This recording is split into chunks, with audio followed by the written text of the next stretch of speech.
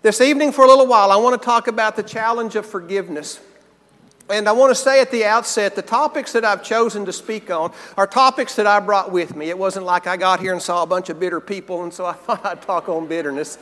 And some people that didn't act like they were listening, so I thought I'd talk about listening. No, these are subjects that wherever I go, I've learned, and I'm sure that all of us have learned. As we go and we travel, people are the same pretty much everywhere you go. People struggle with the same things just about everywhere you go. And the things and the challenges that we have in Fort Smith, you have them here because we're people, we're humans, and we all have the same battles and the same struggles. And so I want you to understand that the topics that I choose, these are topics that, again, that I brought with me that I know were helpful and applicable to us and to me personally, and I know that they will be to you as you find them to be truthful in God's Word. I want to talk about the challenge of forgiveness because, again, in my own life and in talking and as an elder with people who are dealing with conflict in their life, oftentimes the subject of forgiveness comes up. And it's a real challenge sometimes to forgive people. And I see two types of people. I see the one type of person that the heart is just hard and they've been hurt and they just don't want to forgive. But then there's also another type of people that understand God's will is for them to forgive, and they want to forgive, but they can't find the capacity within themselves to forgive, as much as their conscience and their heart tells them to forgive. And so tonight we're going to speak pretty much to that audience. Because those that have a heart that's hardened, that don't want to forgive, simply out of hardness of heart, that's a completely different lesson. What we want to talk about tonight is the challenge to forgive. If you want to forgive and you're convicted by God's Word that you should forgive, but for some reason it's just hard to do. And we want to look at forgiveness and try to understand forgiveness in its clearest sense. You know, forgiveness is a very popular subject, and there's a lot of people that write a lot of things about forgiveness. There's a lot of fancy things to put up on the wall that talk about forgiveness, and on Facebook things are posted, and on Pinterest and all of that. But we want to be careful not to get our theology from Facebook and Pinterest. We want to get our theology from the Bible. And I think that maybe sometimes we've taken the subject of forgiveness and we've made it into something that it's really not. And so tonight we want to look at the Scriptures and try to simplify forgiveness and to try to understand what does it really mean to forgive? What are the implications of forgiving someone? What are my obligations as someone who is forgiving, and what are my obligations as someone who has been forgiven? And whenever we look at the definition of the word forgiveness, this is the Greek word that it comes from, and it literally means to send off. Go. As we further explore the definition, it means to send away, to dismiss, to set free, to express the discharge or acquittal of a defendant, whether the appellant is non-suited by verdict or otherwise, especially to remit punishment where the guilty person is dealt with as if he were innocent. Whenever we look at the definition, one of the things that I want us to notice is the judicial and the legal language that is used here. A defendant. A defendant is someone who has been charged with a crime or an offense. An appellant is someone who has been found guilty and they want to appeal to a higher court the sentence that's been given to them. The guilty person is someone who has been found guilty, found culpable or responsible for some type of offense or trespass. But whenever we look at the definition, I want us to really focus in on the type of words and language that is used. And to understand that whenever we're talking about forgiveness, forgiveness deals with the guilt of a person. It deals with the guilt. And I want to emphasize that, and we're going to emphasize that this evening, because whenever someone hurts us, there's a lot of different dynamics that go on. A person may hurt us and we lose trust.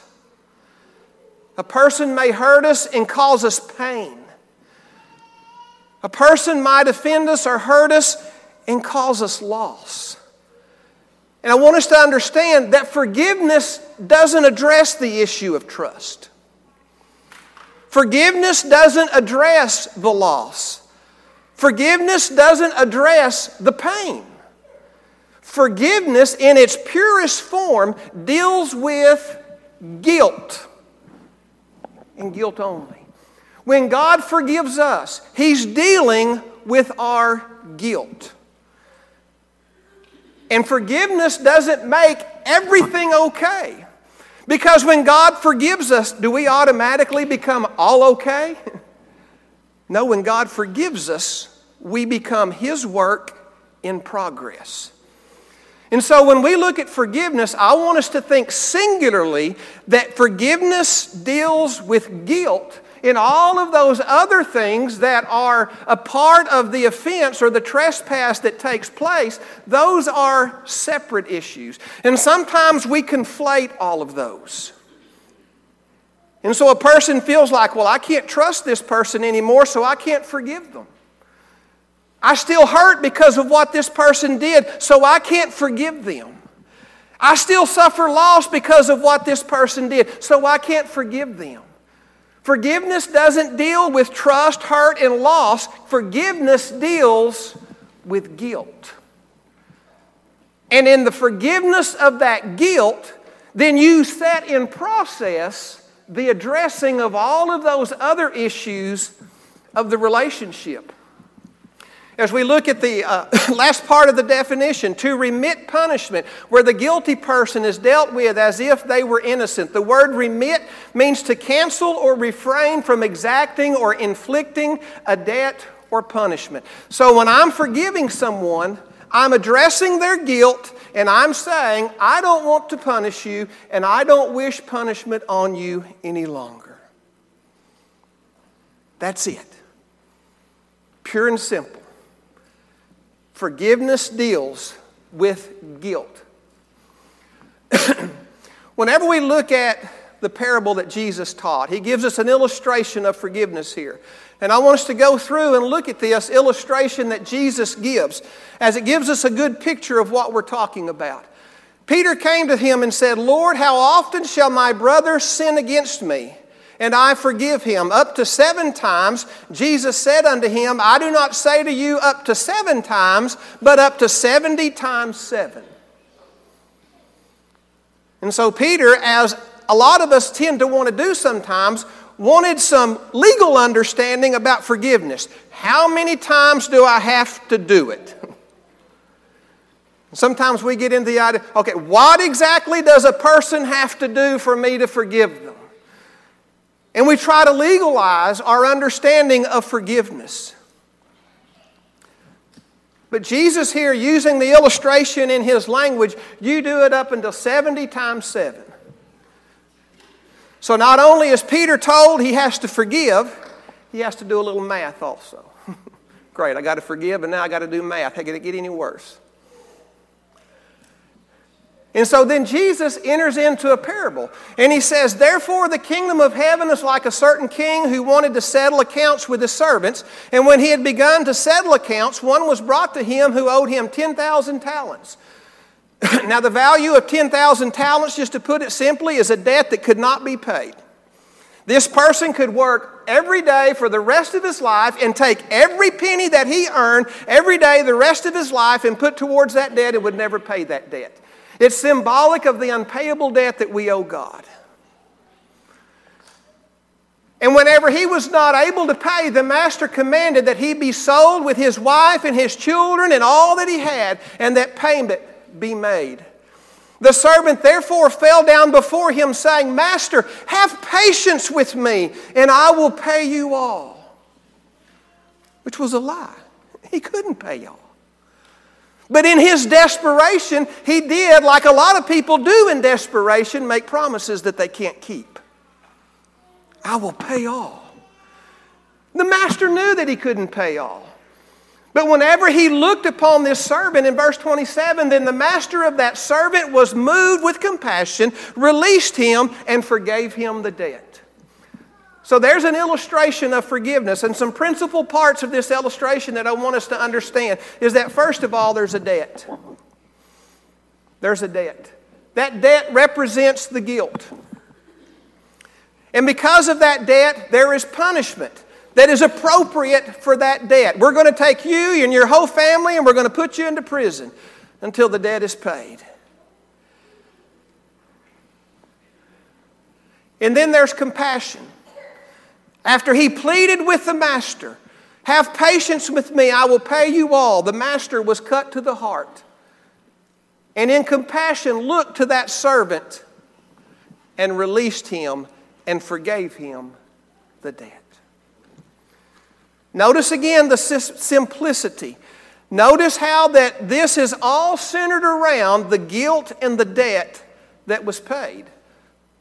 The master doesn't get into all of the other issues that might be ancillary to the situation, but he just simply deals with the debt.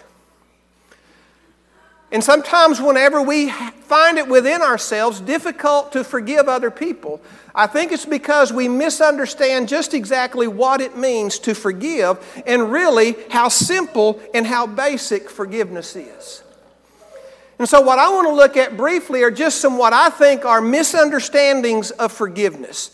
That maybe we can clarify some things about forgiveness, that if you're in a relationship and you want to forgive, but you're thinking within yourself, "I just can't forgive this person," hopefully we can bring some clarity that will help you or be able to help you counsel others that are dealing with issues pertaining to forgiveness. The first thing that we want to look at, and we've already mentioned briefly, is that forgiveness fixes everything.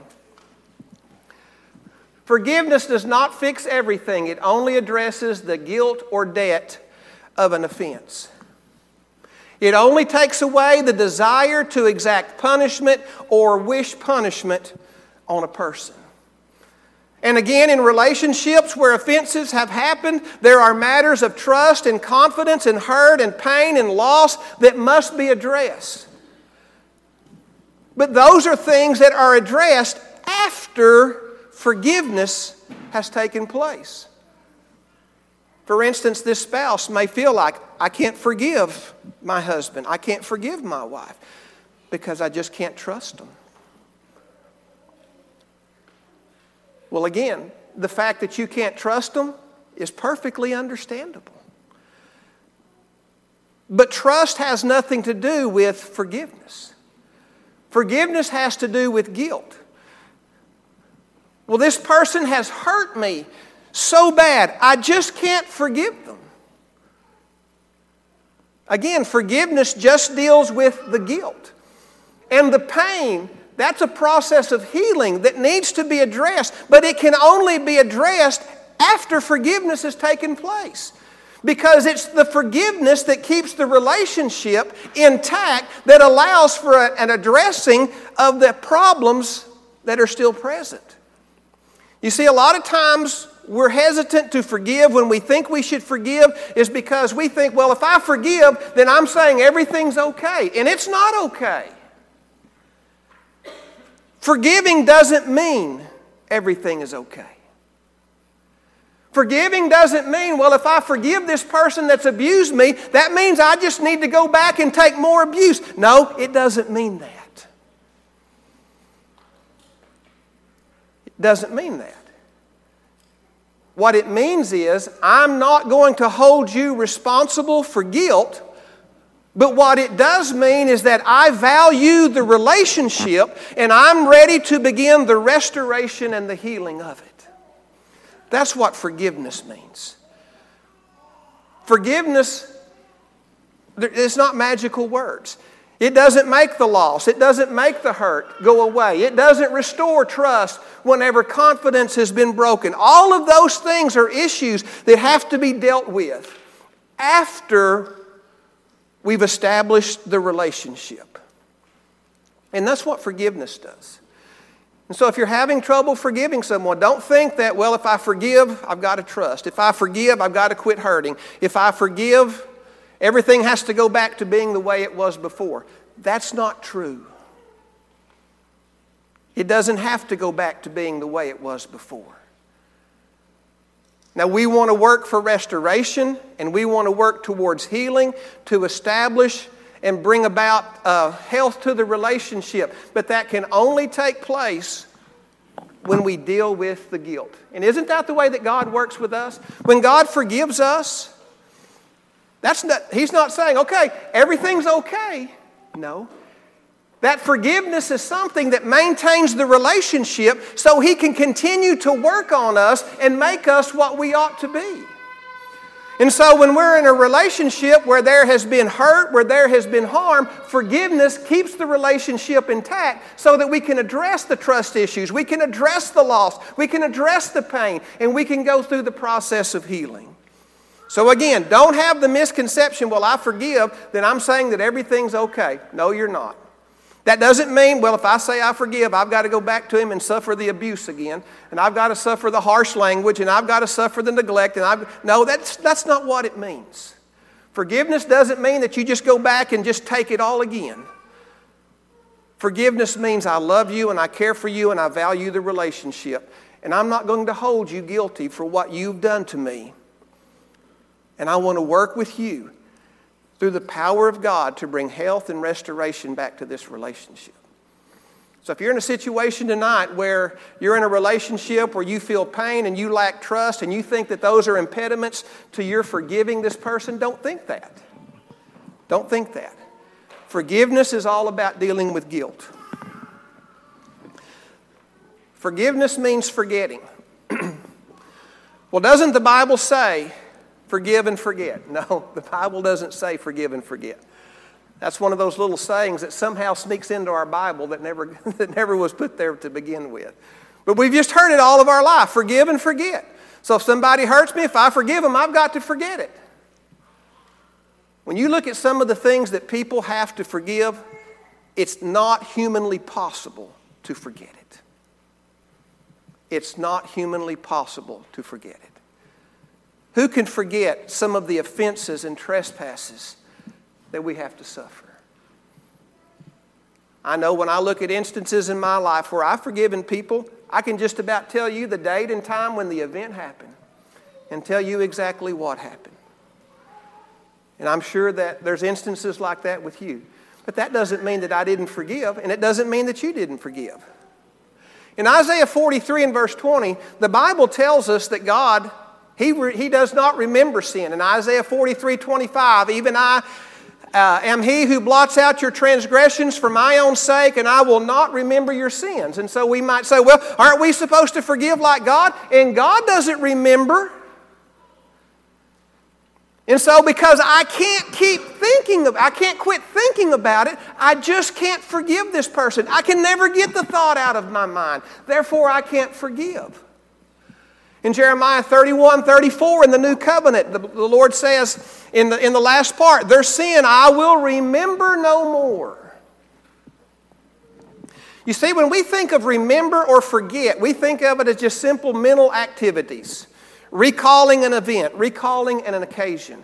But in the Scriptures, remember and forget means something different. The Hebrew word for remember that's used here has a much broader meaning, and it includes not simply mental activity, but also action.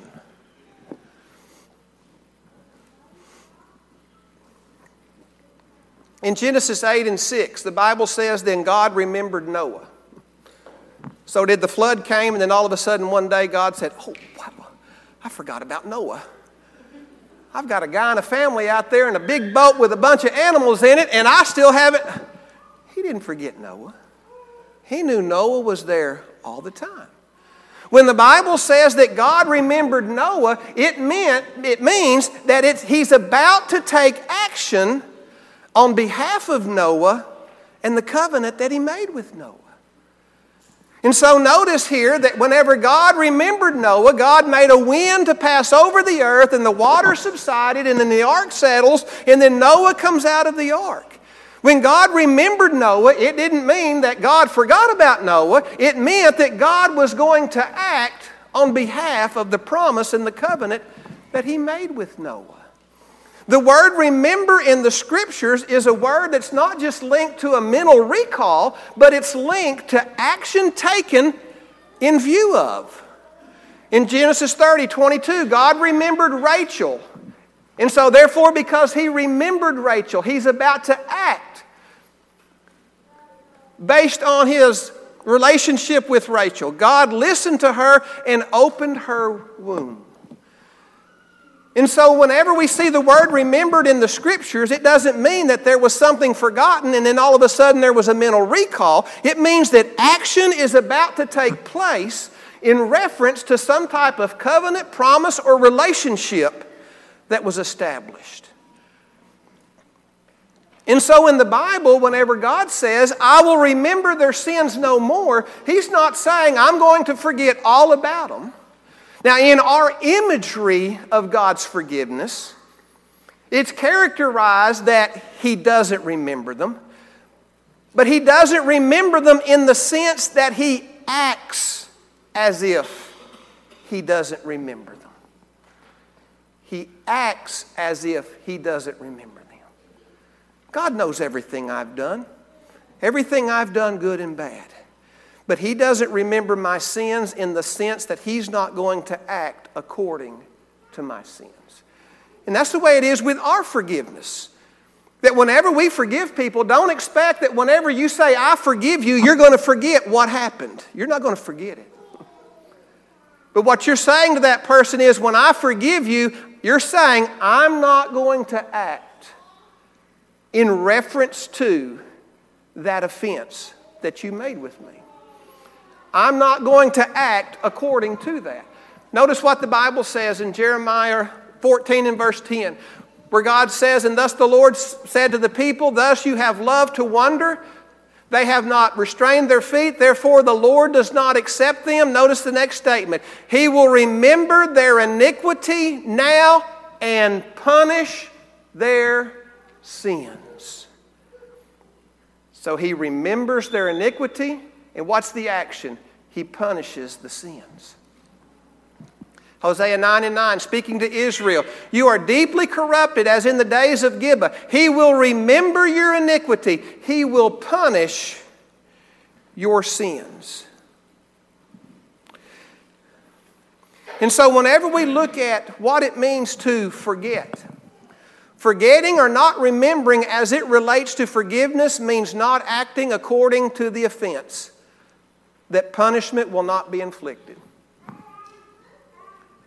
My wife has forgiven me on several occasions, and I'm sure that if you ask her what happened, she could tell you. And I have forgiven her, and if you ask me, I could tell you what it was, and you could too. But the beauty of forgiveness is that even though we know it, we don't act on it. And so rather than act towards a person's guilt in a way that I wish punishment on them or I try to inflict punishment on them, I'm going to act as if it didn't happen. So if you're struggling with forgiveness tonight and you're sitting there thinking, I can never forgive because I can never forget what he or she did to me, that's not what forgiveness is. Forgiveness is just you making the choice. Yeah, you did it, and I know you did it, and I remember you did it, but I'm not going to act on that. Rather than wish and pursue punishment, I'm going to wish and pursue healing.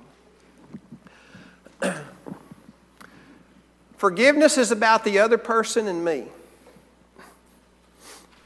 Whenever we look at forgiveness, it's important for us to understand just who are the principal parties involved in forgiveness. Whenever we go back to our parable with the servant and the master, in verse number 28, the Bible says that the servant went out and found one of his fellow servants who owed him 100 denarii, and he laid hand on him and took him by the throat, saying, pay me what you owe. So we understand this is the servant that had been forgiven the unpayable debt, and now he goes out and he comes and runs into a fellow servant who owes him a debt that wasn't really that significant. And he said, pay me what you owe me. So his fellow servant fell down at his feet and begged him, saying, have patience with me and I will pay you all. Does that sound familiar? That's exactly what this other servant said to his master. And here's the difference. When this other servant said it to his master, he couldn't do it. When this servant says it to the servant that was forgiven, this was something that he could do. That if he gave him some patience, he could go out and pay it. But the servant would not. But he went and threw him into prison till he should pay the debt. So the forgiven servant would not offer forgiveness to his fellow servant. So when his fellow servants saw what had been done, they were very grieved and came and told their master all that had been done. Then his master, after he had called him, said to him, "You wicked servant, I forgave you all that debt because you begged me. Should you not also have had compassion on your fellow servant, just as I had pity on you?" And his master was angry and delivered him to the torturers until he should pay all that was due to him. So my heavenly Father also will do to you if each of you from his heart does not forgive his brother his trespasses. And so this servant that had been forgiven was unwilling to forgive. And now he's called into account for that. And I want us to notice the conversation. Whenever the master is speaking to this servant, notice the parties that he emphasizes in explaining forgiveness. In verse 32, then this master, after he had called him, said to him, "Wicked servant, I forgave you. I forgave you all that debt because you begged me. I had pity on you." In this issue of forgiveness with the unforgiving servant, what relationship is the master emphasizing? Is it the relationship between the servant and the fellow servant? No. He's emphasizing the relationship between the servant and the master. And the fellow servant is just mentioned kind of in passing. You should have had compassion on your fellow servant. Well, why should he have had compassion on the fellow servant? Because of the relationship that I've had with you. You see, forgiveness is not about the other person and me. Forgiveness is about me and God. Forgiveness is about me and God. A lot of times we put emphasis on the other person and what the other person does in order to determine whether I forgive them. When the emphasis needs to be placed on God and what God has done as my power to forgive. And that's why when we look at forgiveness all throughout the Scriptures, the emphasis is placed upon the forgiveness that God has given to us. Forgive us our debts as we forgive our debtor, speaking to the Father. If you forgive men their trespasses, your heavenly Father will also forgive you. But if you do not forgive men their trespasses, neither will your Father forgive your trespasses. Notice how that our forgiveness to each other is directly linked to God's forgiveness to us. In fact, I would say we are never more like God than when we're forgiving people. We're never more like God than when we're forgiving people. What's the greatest blessing God has given you? What's the greatest blessing that God has given me? There would be no blessing were it not for the blessing of forgiveness. Because it's the blessing of the forgiveness that makes a relationship with God possible in the first place. So in my estimation, the greatest blessing that God has given to me is forgiveness. Therefore, I should be so moved in my heart to be ready and quick to extend that blessing to other people, in order to show to God that I appreciate the blessing that He's given to me.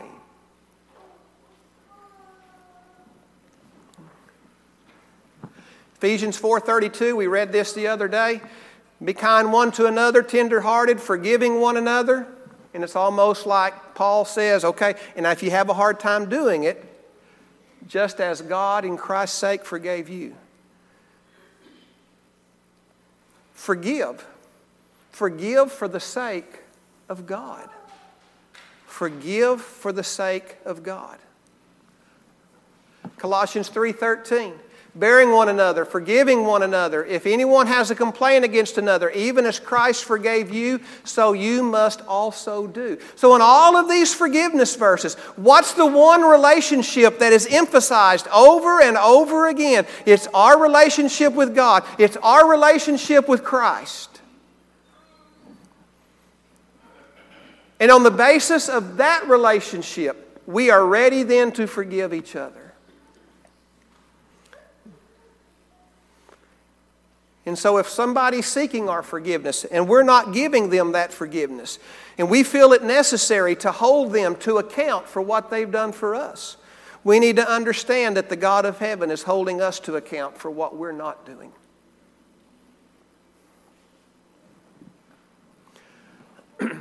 God in Christ should be our motivation to forgive, not what it does for us or the other person.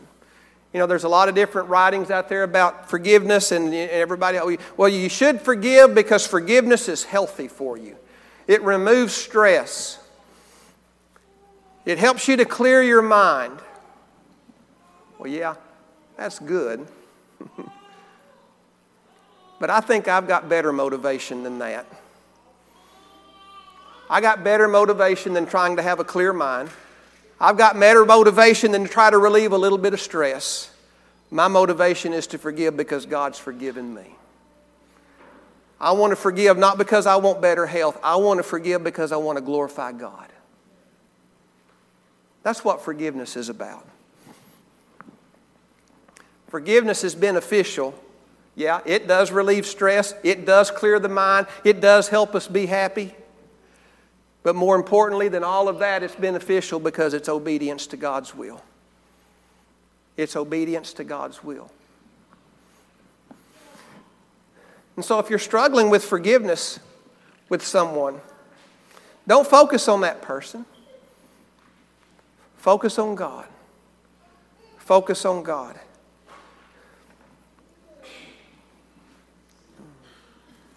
Question always comes up. Well, what if the other person doesn't repent? What if someone has hurt me and they haven't asked for my forgiveness? What do we do then? Well, we do know that repentance obligates us to forgive. Luke 17 and verse 4. And if he sins against you 7 times in a day and 7 times in a day returns to you saying, I repent, you shall forgive him. But what if somebody doesn't want it? Well, we have a couple of examples in the Scriptures where men were faced with people who were doing harm to them, and the issue of forgiveness comes up. And I think it gives us a very good illustration as to what our response ought to be. If there's no expression of repentance, in Luke 23 and verse 34, when Jesus was hanging on the cross, and those Roman soldiers were nailing him to the cross, with each time they slung that hammer, they weren't saying, Lord, forgive us. Lord, we repent. They weren't doing that, were they? They were driving those nails, and they were driving those nails, and they were driving those nails with the hatred and the vitriol that was pouring out of their soul towards Jesus Christ. And what did Jesus do? He prayed for them. He prayed for them. Are you encountering somebody in your life that has hurt you and they're not asking for forgiveness and they're not willing to repent? What's your response? What's my response? What was the response of Jesus? I'm going to pray for them. Father, forgive them. Because there is no justifiable reason for you to begrudge and hold an animosity in your heart towards anyone. You're never justified. Some people feel like they're justified to have their grudges. They're justified to have their animosity because this person hasn't said forgive me. Therefore, I'm justified to be angry with them. And I'm justified to... No, you're not justified to be bitter towards them. You should still remember the forgiveness of God. So here's a dying man. Here's a dying man. Of all of the things that he could have prayed for, Father, take care of my family. Father, please watch after my mother. He prayed for his enemies. There's another dying man. In Acts chapter 7 and verse 60, as Stephen preached the gospel to these Jews, and they were uncircumcised, and they were hardened in their hearts, and they were just enraged, and they just pick up rocks, and they just start throwing him at him. With each time they threw it, they didn't say, "Stephen, forgive us! Stephen, forgive us! Stephen, we repent!" They didn't do that.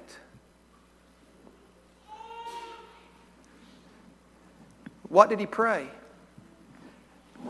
Lord, don't charge him with this sin. Now, I don't know about you, but if I was a dying man in a situation like that, I could think of a lot of loved ones that I would be praying for. But they prayed for their enemies. That's the type of heart that Jesus and Stephen manifest.